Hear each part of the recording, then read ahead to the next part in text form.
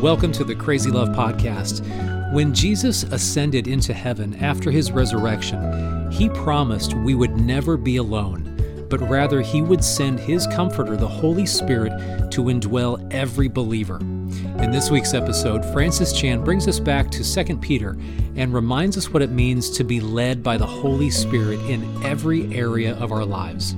We pray that this week you will be even more inspired to live a holy life in your pursuit and walk with Jesus.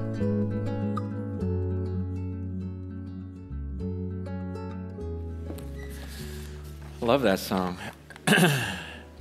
How he loves us. You convinced of that this morning? Like that he's just crazy about you. I don't know how you did with last week's message. You know, I prayed for that steadfastness that we talk about in Scripture. You know, how the Scripture asks us, you know, to pursue these qualities.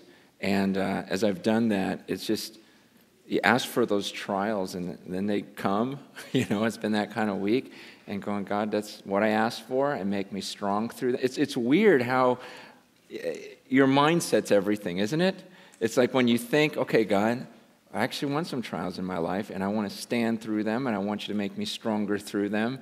And so then they come, and it's like, okay, there it is. I'm going to pull it off. I'm going to do it. I'm going to do it and get through the week. And you go, wow, that was cool, actually. That was okay. That was okay. We made it through. And I go, God, you know what? Bring it on. A little bit more. A little bit more. Not too much more, but it's okay. It's okay. And even that is a sign that he loves us. You know, just the answered prayer to say, God, go ahead, bring some trials and then strengthen me through it and make me the person you want me to be. And so it's been such a great week this week. I'd like to pray again. I'd like to, I should have done this last week, and I should do this more often than once a year, but I'd like to pray for our troops. Sometimes it's just so easy to forget, isn't it? You know, those of us who haven't served in the military and haven't been at war, you know, it's hard to even comprehend guys being at war right now while we're at McDonald's. You know what I mean? It just, and I forget. So would you guys join me in a word of prayer?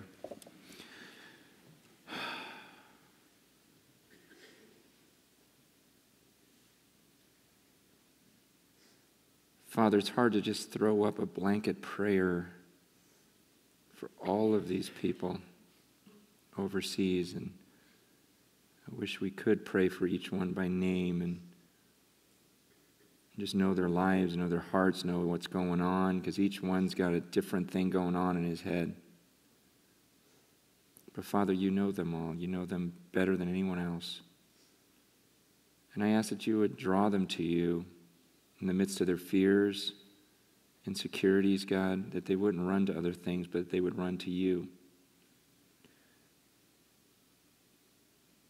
God, we thank you for their heart to serve the country, and yet, Lord, I pray that you would add to that just a heart to serve you. For those who don't know you, that they would understand you and live their lives for you and for your glory. God, I pray for everyone in this room, whatever battle they're fighting, God, just that they would see that you're the answer to everything. You really are. I'm not trying to be simplistic. You just really are. Nothing makes sense without you. Help us all to get that. In Jesus' name, amen.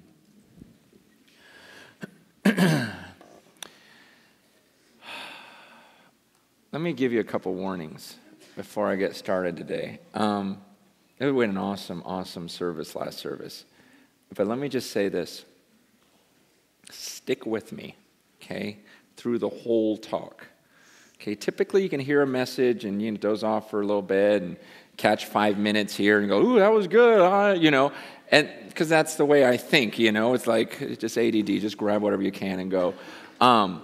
But this is one of those messages where you gotta track with me the whole way, because it'll be very easy for you to grab something in the beginning and just have your mind go nuts and, you know, just run off with it. Oh, this is what he said. I'm going to listen to what I say all the way through, okay? I know I'll make it quick so you guys can stay focused. I don't focus well. I'm not even focused right now. Okay, so it's just this is going to be hard. But it was a great service, and there's just a lot of really important truths. But here's the reason why it may be difficult.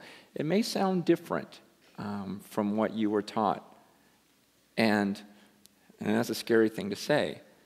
And that's why I want you to observe the scriptures and look at the scriptures that I'm bringing up. Okay. And evaluate for yourself if what I'm saying isn't true.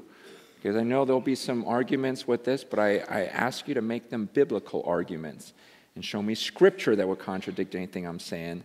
Because I'm telling you, some of this is going to be new to you, new ground to you. And as I studied it, I realized, you know what, I'm not strong enough on some of this as I ought to be. And you need to know, I take this morning very seriously. I have prayed a lot for this morning. I have fasted for this service and said, God, we got to get this. We got to understand this. So don't let any words come out of my mouth that are untrue. Make this biblical. Make this just clear and help the people stick with me through this whole thing because it's important stuff. So would you stand with me as we read the Word of God?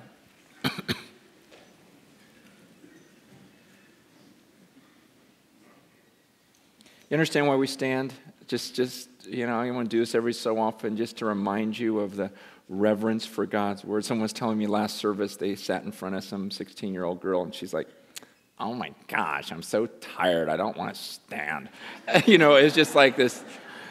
But do you understand why we do this? I know you're tired. You don't want to stand. But there's a reverence I want us to have for the Word of God. And remind you that these are not just a person's opinion. We didn't come in a room to get someone's opinion on something. We just want to see it in black and white. What did God say? And this is what we studied last week. Remember, we didn't get through the whole passage, but this is the part we got through. For 2 Peter chapter 1, verses 5 through 8. For this very reason, make every effort to supplement your faith with virtue, and virtue with knowledge, and knowledge with self-control, and self-control with steadfastness, steadfastness with godliness, godliness with brotherly affection with love. For if these qualities are yours and are increasing, they keep you from being ineffective or unfruitful in the knowledge of our Lord Jesus Christ. For whoever lacks these qualities is so nearsighted that he is blind, having forgotten that he was cleansed from his former sins. Therefore, brothers, be all the more diligent to make your calling and election sure. For if you practice these qualities, you will never fall. For in this way there will be richly provided for you an entrance into the eternal kingdom of our Lord and Savior, Jesus Christ. Father, help us to understand this. God, unpack this for us. Help us to just, in our minds, in our hearts, just to consume this. And God, guide me now. I don't want to say anything that's untrue. In Jesus' name we pray. Amen. Have a seat. How did you do this week with, this making every effort? Remember it says make every effort toward pursuing those character qualities. Think back during your week, was it something you were passionate about? Is it something you were really seeking and you were making every effort because you wanted those qualities so badly? See, because as I studied this, one of my concerns, the deeper I got into this, is how we make things so optional, and I need to come up with a better word by tonight, but optional is the best word I can think of, is we as Christians, everything's just kind of optional. Do we need to pursue what we said last week? Yeah, not really. I could probably go to heaven without doing those things. It's just this, and yet when I read the Bible, I'm going, I don't think it's nearly as optional as we think it is. For example, following Jesus. We can say that that's optional, right? I mean, it's your choice. Either you follow him or you don't, right? Either you believe that he died on that cross for you and rose again and you choose to follow him, or you don't. It's everyone's option. But is it really optional? Because if you don't follow him, you spend eternity in hell. but it's your choice. You know what I mean? Like it's. I know it's a choice, but I couldn't put. I was thinking all week, like, man, what is the word? How do I explain that? But we're so casual about this. And then when it comes to these character qualities, like I said last week, the Bible commands us make every effort towards this. I'm like, okay, maybe if I got time for it. We're so casual about these things, and I'm going, gosh, the more I read this, I don't think it's that simple. I don't think we can just simply dismiss. I understand the freedom we have in Christ, but you'll see as we study this passage, is it really that optional? Yeah, if you do these things, you won't live an unfruitful life. But let's look at the passage. Look at verse 9. Verse 9, I'll put it on the screen. It says, for whoever lacks these qualities, okay, the qualities we were talking about, the steadfastness, the love, the brotherly affection, whoever lacks these qualities is so nearsighted that he's blind, having forgotten that he was cleansed from his former sins. Okay, I love this word nearsighted. Whoever lacks these qualities, I never noticed that word was in the Bible. I never really thought about it, but the more I studied, the more I just loved it. You guys know what it means, nearsighted. That means you can see something right here, but you can't see it, anything beyond that. And it's so funny. I'm at that age now. Well, you'll notice me every once in a while. I'll go like this. Paul, it takes me a second to get it to that right spot. But that idea, I always laughed and thought, that's so lame. What are they doing up there? And now there it is. Paul, an apostle of Christ. But I'm not getting glasses yet. I'm holding on. It's this, the idea of nearsighted, though, I love that description because you can see something that's right in front of your face, but you can't see something that's 10 feet ahead. All you can see is right here. And when you think about it, he says, whoever lacks those qualities we talked about, he says, you're nearsighted. If you're so nearsighted, you're blind. Okay? Now, nearsighted, isn't this the cause of most of our sin? Nearsightedness. Because all you can see is right here. There's something tempting you, and it's right in your face, right? And you just think, man, if I do this right now, all you see is right now, this moment, and you know it would bring you pleasure. You think, man, if I take this pill right now, I know how good it would feel, and that's all I see that's all I can see right now.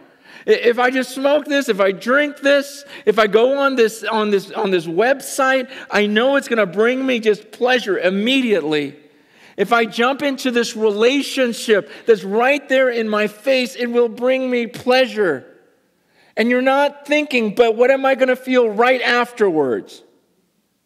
And what will my wife feel the next day? And what will my kids feel for the rest of their lives? And what will I regret for all of eternity? But you don't see that. You just see right now. You're so nearsighted that you're blind. You don't understand, man. You look and you can't see heaven. Man, you can't see this idea of forever. The fact that this could be my last message. This could be my last breath. Every breath, man. That's a gift from God, and I don't know when it's going to be over. And the moment it's over, then comes eternity, forever. But you don't see that. You just see, but this next breath, I really want to enjoy it. You don't see it. Man, if we, I heard one pastor years ago go, man, if we could just dangle people over hell for 15 seconds. Can imagine the change. If we could just see eternity, can you imagine, the way the Bible describes it, of utter darkness. Have you ever been in a place that's just pitch black? And then this fire and this constant, he says, people wishing that they could die, but they can't. And this weeping and gnashing of teeth and absolute darkness forever. You can't see that. That's all you see is right now. And you can't see heaven. You can't see what I was talking about last week where God says, look, no eye has seen, no ear has heard, no mind has conceived what God has prepared for those who love him. He goes, you don't even get how good it's going to be. No one has ever seen, no one's ever heard about it, no one's really gotten in their head how great it's going to be. Those who love God, man, you are so set. It's going to be so good, so good, but you can't see that. You don't see the future. You don't see how good it be, how bad it could be. All you see is, I just know for the next 30 seconds this would bring me so much pleasure. And he says, you know what, you're so nearsighted, you're blind. That's what they do with advertising, right? They just get you to feel that moment, man. You imagine driving off the lot in this. You don't see the next 12 years of payments, and the regret you're going to feel and all the other things they could have done, because right now, it's going to feel good to drive off the lot. And so you do it and you regret it for years, right? And it's that same idea. It's man, what? You guys, maybe right now some of you guys are so nearsighted. You're just looking at something that's bringing you pleasure, and you're not going to stop it, and you can't even see what's ahead and the potential of eternity, and you'll forsake this relationship with God and whatever else because it's all you can see. It says, having forgotten, he's so nearsighted, he's blind, having forgotten that he was cleansed from his former sins. He says, did you forget what happened to you? Do you remember? You remember when you didn't know God and you were just stuck in all that junk and none of that fulfilled? It just wasn't there. Did you forget that you were cleansed? But the idea of being cleansed from your sins, so often in church we'll talk about how you're cleansed from the penalty of your sin. You're saved from the penalty of your sin. You don't have to go to hell now. That's not what the scriptures teach. The Bible teaches, yes, you're saved, you're forgiven of that, but it says that you're saved from the sin itself.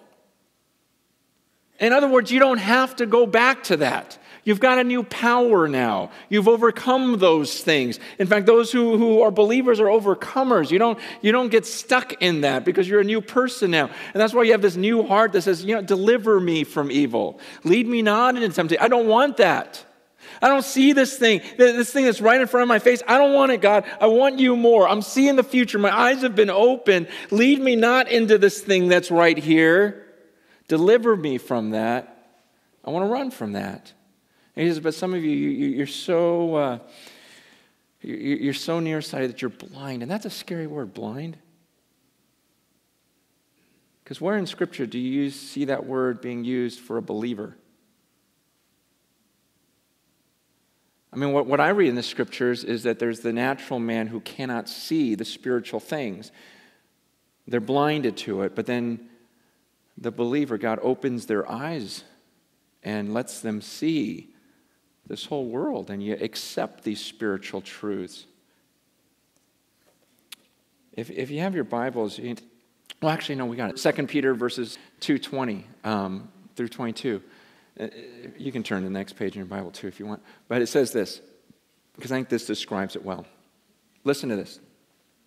For if, after they have escaped the defilements of the world through the knowledge of our Lord and Savior Jesus Christ, they are again entangled in them and overcome, the last state has become worse for them than the first. Okay, wait, stop right here. Okay, stick with me. Remember the last passage when we talked about being blind. Now you're thinking, wait, but you're saying if they're blind, then they're not saved? Are you questioning their salvation? And I'm going, okay, well, look at what he says in the next chapter. He's saying, wait, those who somehow have escaped the defilements of the world, and then they're entangled in them and overcome, the last state has become worse for them than the first. What does that mean to you?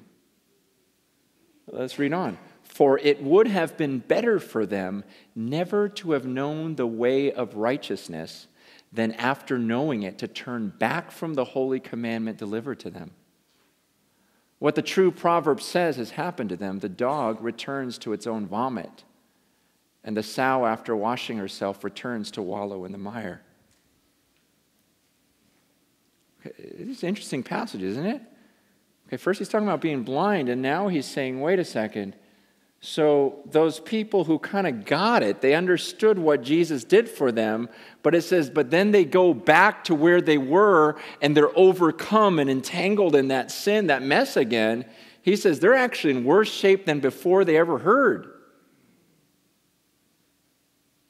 Okay, and I know this strikes against some of you that have said, wait, but I thought once I became a believer, I could do whatever I wanted to do. Don't I have that freedom in Christ? Yeah, but the Bible says if you go back to this, though, then you never really got it. In fact, it would have been better if you had never heard, because now you heard, you knew the truth, and you decide to go back. He says you're in worse shape than before you first heard. He goes, in fact, it would have been better if you'd never known the way of righteousness. See, some of you, you know the truth, and you've gone back. You've gone back to the old ways, and it describes you. He says, this is what happens. You're like a dog that returns to its vomit. Did you forget you were cleansed? Did you forget all this stuff? And you remember when you threw up, and you're like, wow, that's disgusting? And you walked away, and you started to follow Christ. And then as you see the truth of Christ, and you look at your vomit, you go, I'm going to go back and lick that up. He says, that's what you're doing. And he says, that's worse than if you never heard. Like you never got it.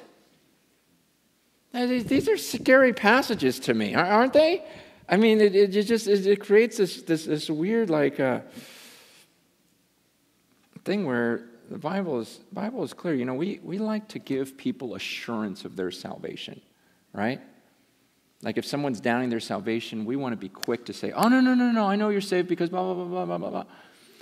I don't know that that's our job.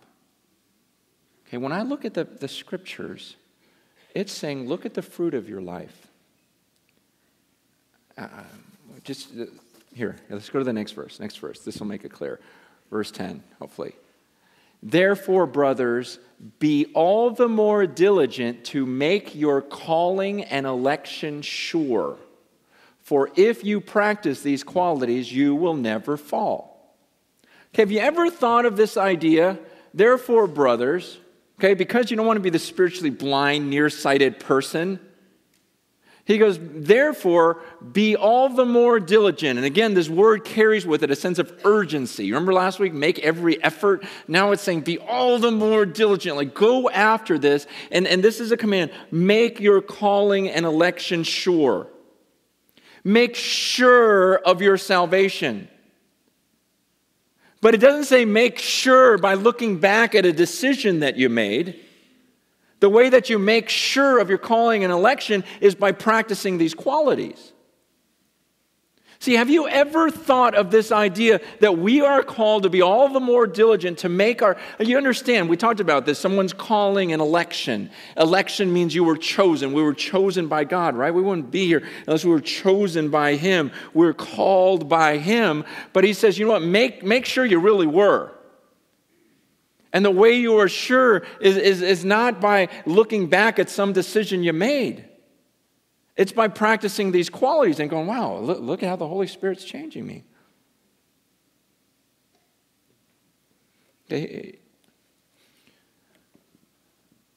Doesn't everyone in this room want to be 100% sure that they're going to heaven?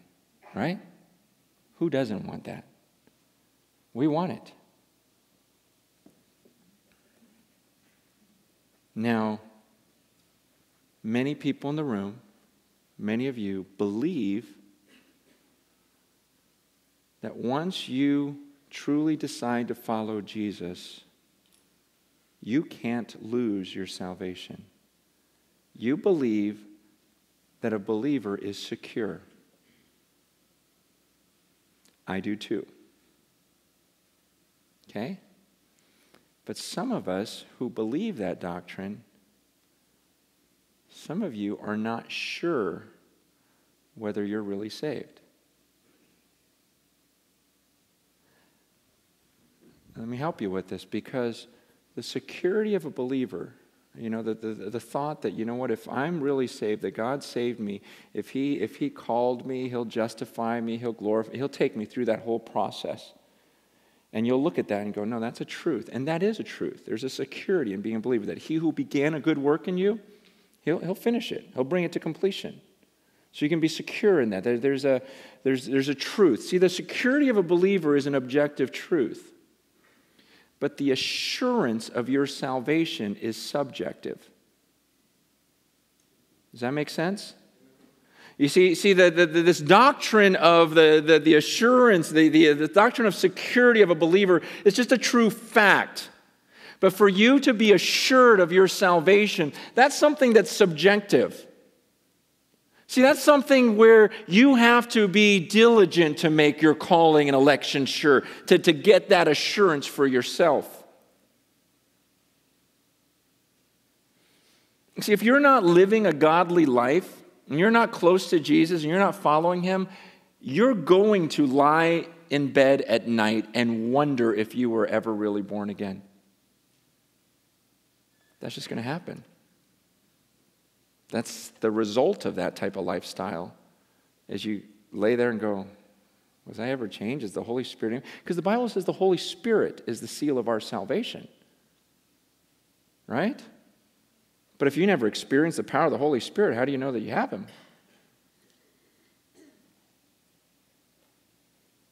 Now, some of you, your mind's jumping to the verses you know about eternal security, right? And first one that jumps to your mind is 1 John 5:13. And 1 John 5:13, that's a great verse. Let's turn to it. 1 John 5:13 says this. Listen, most of you guys have this memorized because you were taught this is how you can be secure. God doesn't want you insecure. He wants you to know that you're saved. Look, 1 John 5:13 says so. He says, I write these things to you who believe in the name of the Son of God, that you may know that you have eternal life. Right? Because does God want us insecure, like, I don't know if I have eternal life. I don't know if I have eternal life. No. I mean, according to this verse, this is the verse we quote, right? Look, he says, I write these things to you who believe in the name of the Son of God. Why? Why did John write these things? So that you may know. So you can know beyond a shadow of a doubt that you have eternal life. Great, great, great, great verse. But let's look at this verse in context. What does he say? Because he says, I wrote these things here in 1 John so that you may know that you have eternal life. Well, what are these things that he wrote? Let's look at the book of 1 John. 1 John chapter 1. Let's kind of go through it. What did he write? 1 John chapter 1, verse 6. What does he say? He says, if we say we have fellowship with him while we walk in darkness, we lie and we don't practice the truth. But if we walk in the light as he is in the light, we have fellowship with one another, and the blood of Jesus, his son, cleanses us from all sin. If we say we have no sin, we deceive ourselves and the truth is not in us. But if we confess our sins, he's faithful and just to forgive us our sins and cleanse us from all unrighteousness. If we say we have not sinned, we make him a liar and his word is not in us.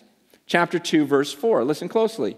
Whoever says, I know him, but does not keep his commandments is a liar, and the truth is not in him. But whoever keeps his word, in him truly the love of God is perfected. By this we may know that we are in him. Whoever says he abides in him ought to walk in the same way that he walked. Verse 9, whoever says he's in the light and hates his brother is still in darkness. Whoever loves his brother abides in the light. Verse 15, do not love the world or the things in the world. If anyone loves the world, the love of the Father is not in him. Chapter 3, verse 6. Listen to this. No one who abides in him keeps on sinning. No one who keeps on sinning has either seen him or known him. Verse 8, whoever makes a practice of sinning is of the devil. For the devil has been sinning from the beginning. The reason the Son of God appeared was to destroy the works of the devil. No one born of God makes a practice of sinning, for God's seed abides in him, and he cannot keep on sinning because he's been born of God. And by this it is evident who are the children of God and who are the children of the devil. Whoever does not practice righteousness is not of God, nor is the one who does not love his brother. Verse 15, everyone who hates his brother is a murderer, and you know that no murderer has eternal life abiding in him. Verse 17, if anyone has the world's goods and sees his brother in need, yet closes his heart against him, how does God's love abide in him? Chapter 4, verse 7, beloved, let's love one another because love is of God, and whoever loves has been born of God and knows God. Anyone who does not love does not know God because God is love. Verse 13, by this we know that we abide in him and he in us because he's given us of his Spirit. Verse 20, if anyone says, I love God and hates his brother, he's a liar. For he who does not love his brother whom he has seen cannot love God whom he has not seen. Verse 4, chapter 5, verse 4, everyone who's been born of God overcomes the world. And so then you get to verse 13 where it says, you understand why I wrote all these things? So you can know whether or not you really have eternal life. So you can look at your life and go, man, that's totally me. I can't keep sinning. Man, every time I sin, I feel like crud. I just got to change. I can't go on in that pattern. That shows me the Holy Spirit's in me. Man, these people I would normally hate, I love them. I have that love. I don't hate my brother. Man, I have this bond no matter who they are. I hold on to that. Man, that shows me that I'm really saved. You see all these things. And he says, man, but if you're just saying that you know God, but you don't obey his commands, he goes, you're a liar. But you go, wait a second, I'm obeying his commands. Look at who I used to be, and look at me now. Of course I'm a believer. But you understand the assurance is because you go, wow, I can look at these things and know that I'm a believer. Because I'm living to these things. And that's why he says, you know what, be all the more diligent to make your calling and election sure. Because if you practice these things, you'll never fall. You pursue these things, and that's the assurance. Now, and absolutely, if you've been saved, you'll start seeing these things in your life. When I bought my current house, in the front yard there was this little twig that was just kind of sticking up out of the ground. I say, what's that? She goes, oh, it's an orange tree. All right. Lived there a few years now. The thing shot up beautifully. Tons of oranges on it. I go, oh, it is an orange tree. That's what Scripture's saying. It's saying you'll see the fruit of it. It's like you can come up to me and go, hey, I'm a believer. I'm a follower of Jesus Christ. I'm like, all right, maybe. But then you start seeing all these qualities and you see all the changes and go, wow, you really are. See, and you go to bed at night and you look at all the qualities and going, man, I'm a new person. I experienced the Holy Spirit today. This is great. And that's where our assurance comes from. See how it's subjective. It's an objective truth. But for you to get that assurance, and again, understand, man, the reason why I fasted and prayed for this weekend, knowing what I was going to talk about, was I definitely don't want anyone in this room, I don't want those of you who are believers to walk out and go, I'm not a believer. See, I don't want that to happen.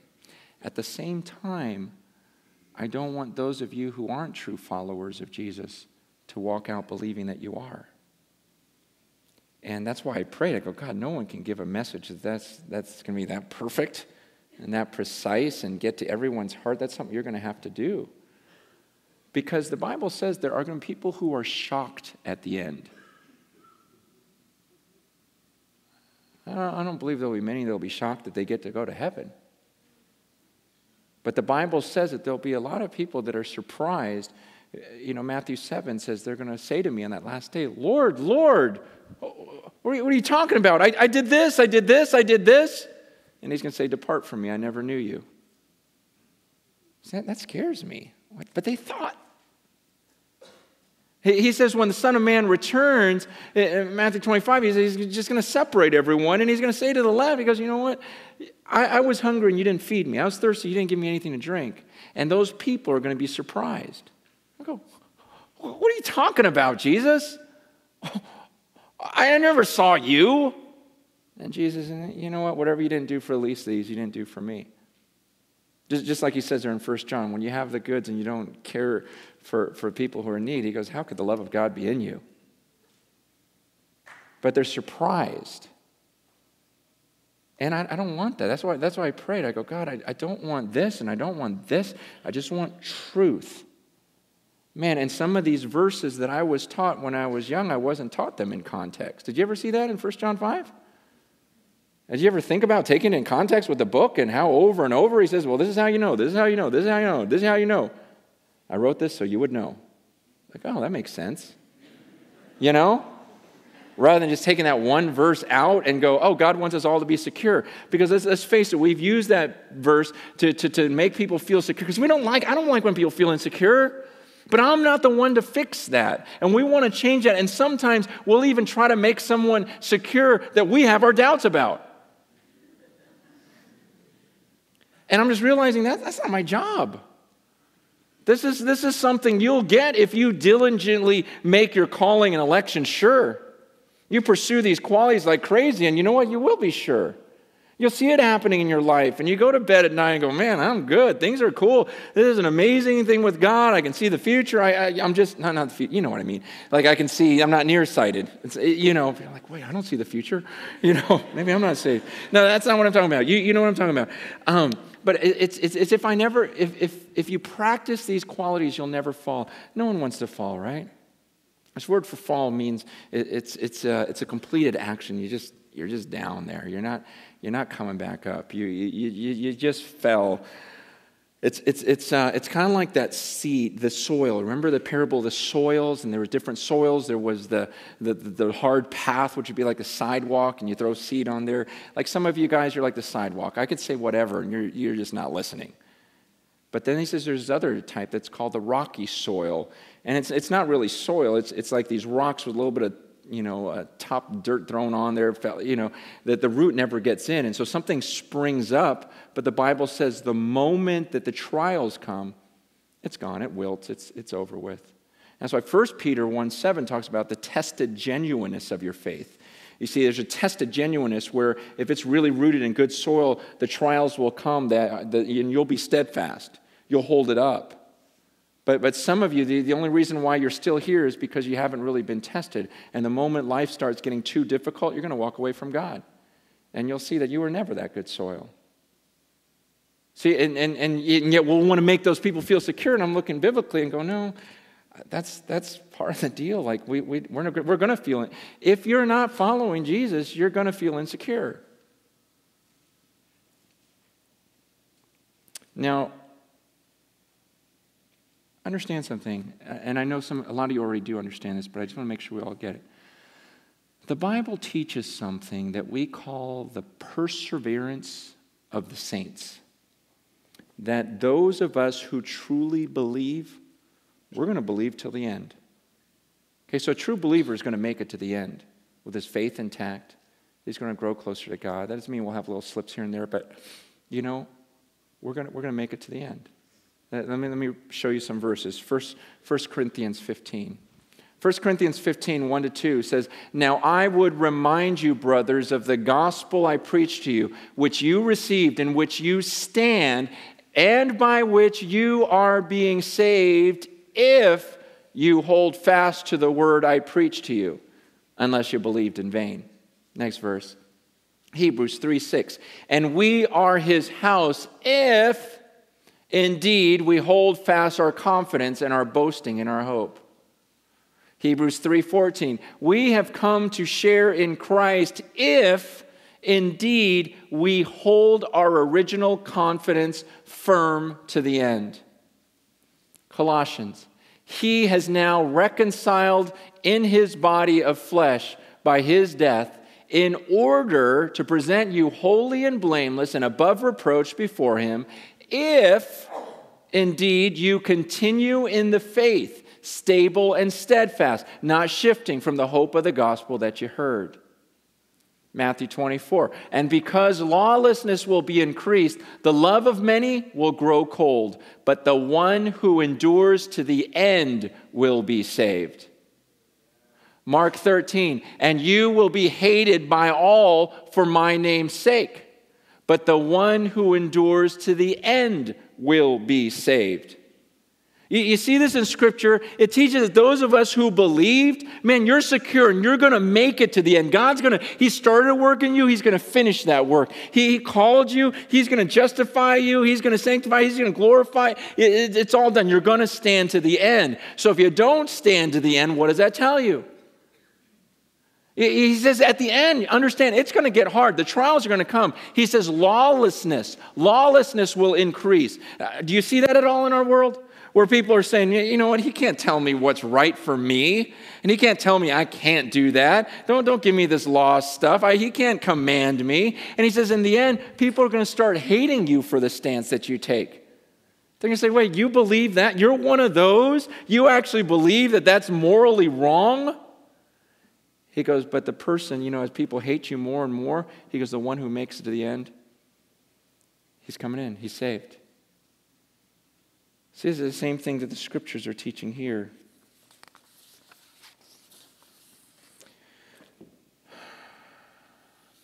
Let me say something at this point. And again, hear this whole thing. And maybe you've never heard a pastor say this to you.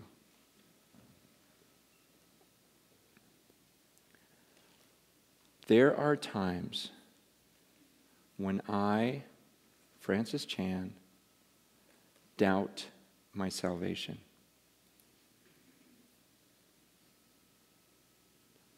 And there have been times in my life when I've even doubted the existence of God. Now I can look back at those times, and I may have them in the future. But every time I have those doubts about my salvation, and even the existence of God at times, it is always when I have not been strong in my prayer life. Because when I'm praying and I'm reading the Word of God and I'm pursuing what He wants, the way He answers my prayers, it is so blatantly obvious. And this is not just this, crutch that I'm trying to make up. No, this is reality. I mean, during those times when I am tight with God and I'm walking with Him and I am praying like crazy and I'm seeing, you can't tell me that God doesn't exist. I would look at you like you're crazy, like your mom doesn't exist. What are you talking about? You know what I mean? Gosh, it's like, no, you made it up. You made her up. This is it. Like, there's no way. I know beyond a shadow of a doubt, man, I am His, He is mine. The Spirit's crying out, Abba, Father. Man, we're just so tight, and there is no doubt. And the answered prayer, everything else where I just go, oh man, I know. Thank you, John. I know that I'm saved. I know I have eternal life. But then I'll stray a little bit, and I won't be so close to God, and I won't be praying, and I'm not pursuing diligently and working hard toward or making sure my election is, I really am saved, and those doubts start creeping in. So you guys know what I'm talking about. See, so you understand it's this thing where he says, so man, don't do that. He goes, diligently pursue these things, and you won't fall. Go after it. And then he says in verse 11, we'll close with this. He says, for in this way there will be richly provided for you an entrance into the eternal kingdom of our Lord and Savior, Jesus Christ. For in this way, I love this, for in this way there will be richly provided for you an entrance into the kingdom. It's talking about when you die, and coming into the presence of God and entering what we call the kingdom of heaven, however that looks, this eternal kingdom, that there would be an abundant or a rich entrance. Okay, I've never really thought about this a whole lot, but man, was I thinking about this week. Have you ever thought about the reception you're going to get when you get to heaven? Because the Bible teaches we don't just all go in the same way. I mean, we're all saved by his grace, absolutely. But, like 1 Corinthians talks about, depending on what you did on this earth and how you lived your life, everything you did could be burned up. It's going to be shown to be wood, hay, and stubble. And it talks about how you yourself would be saved, but it says, but as though through the fire. It's almost like you went through the fire and you come out and you got nothing left. You're sitting there, you just smell like smoke and you got nothing to show for your life. And it's like, oh, hi, guys. Versus the person who really did things for the sake of the Lord, for his glory, for his majesty. You suffered and everything else, and you put up with it, and you stayed firm until the end, and you were just going after it. He says, you pursue these qualities, and you won't live an unfruitful life where everything's burned up. In fact, you're going to pull it off. You're not going to fall. You'll get to the end, and you'll have a rich entrance into the kingdom. And I'm willing to bet, I would bet my house on this, that many of you have never even thought about this, because you're so insecure about your own salvation that you would be happy just to get in at this point. And that's all you think about. You don't think about this entrance. It's like, Kathleen's here, yeah. It's not like this, man, you know what she did when she was down there? It's not like this whole, you're not even thinking about that. You're just going, man, I don't even know if I'm one of those that are in. I don't see the fruit in my life. I don't see it. Man, I'm stuck in this. And you're stuck in that insecurity. And I am not here this morning to tell you, oh, no, don't worry about that. You're good. Because that never works anyways. No one else can assure you of your salvation. Even if I did sit down and show you all these verses, it's still, you'd go to bed at night or anytime you'd open up the Word of God and go, ooh, that's not me. Oh, that's not me either. That's not me. And you're just like, wow, I wonder if the change ever happened. Look, that's just the way, that's the way it's designed. If you're not living for him, you don't see the fruit, you are going to question. And God doesn't want us to live that way. That's why he says, just go after it. If you go after it, you're never going to fall. You'll stay until the end. Because that's what my saints do. And he says, besides, I'm doing this work in you. I'm the one. Just know me. Stay close to me. And I'll give you all of these things. Remember, he's the one that's given it to us. He granted us by his divine power everything that pertains to life and godliness. This is an amazing passage. And he says, so diligently pursue those things. You pursue those things, you won't fall. You pursue those things, you won't be so insecure. Your election, your calling, you'll be sure of it. And not only that, but when the end comes, there's going to be this rich reception for you. And you go, man, that's awesome. So let's follow the Word of God. I just love it. I love it. I love the Word of God.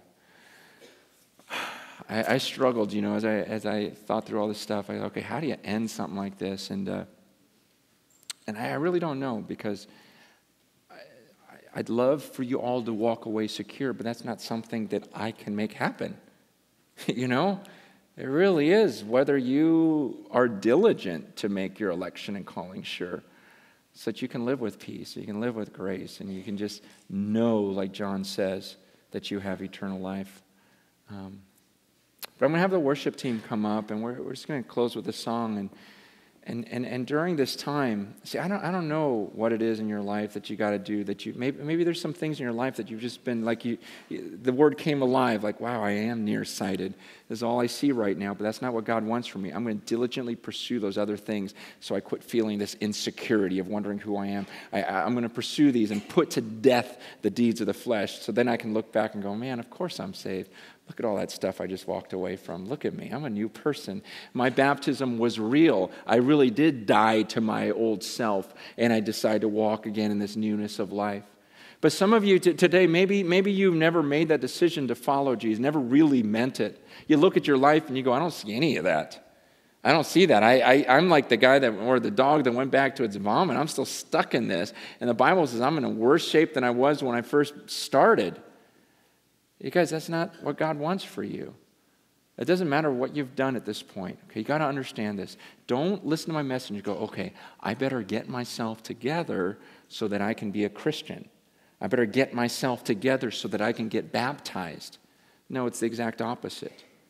You become a Christian and you let the Holy Spirit come into you so that you can become this person. That baptism was the first step. It was saying, okay, you know what? That's what I want. I don't want that. I want to be saved from that. I want to escape that, so give me the power to do so. And I will publicly get in front of everyone and look, my decision's real. This is embarrassing for me. I don't like to get in front of crowds, but I'm going to do it because I don't care. You know what? This is so important to me. And I'll show everyone I'm going to die to my old self. I'm going to follow Jesus. I want his Holy Spirit in me, and I want to start living the way he wants me to. And I want to live a life where every night when my head hits the pillow, I go, man, I know who I believe. And I know that he's saved me, and I know that I'm his child, and my spirit's crying out, Abba, Father. Don't leave here with that insecurity. If you have it, be diligent to make this week differently.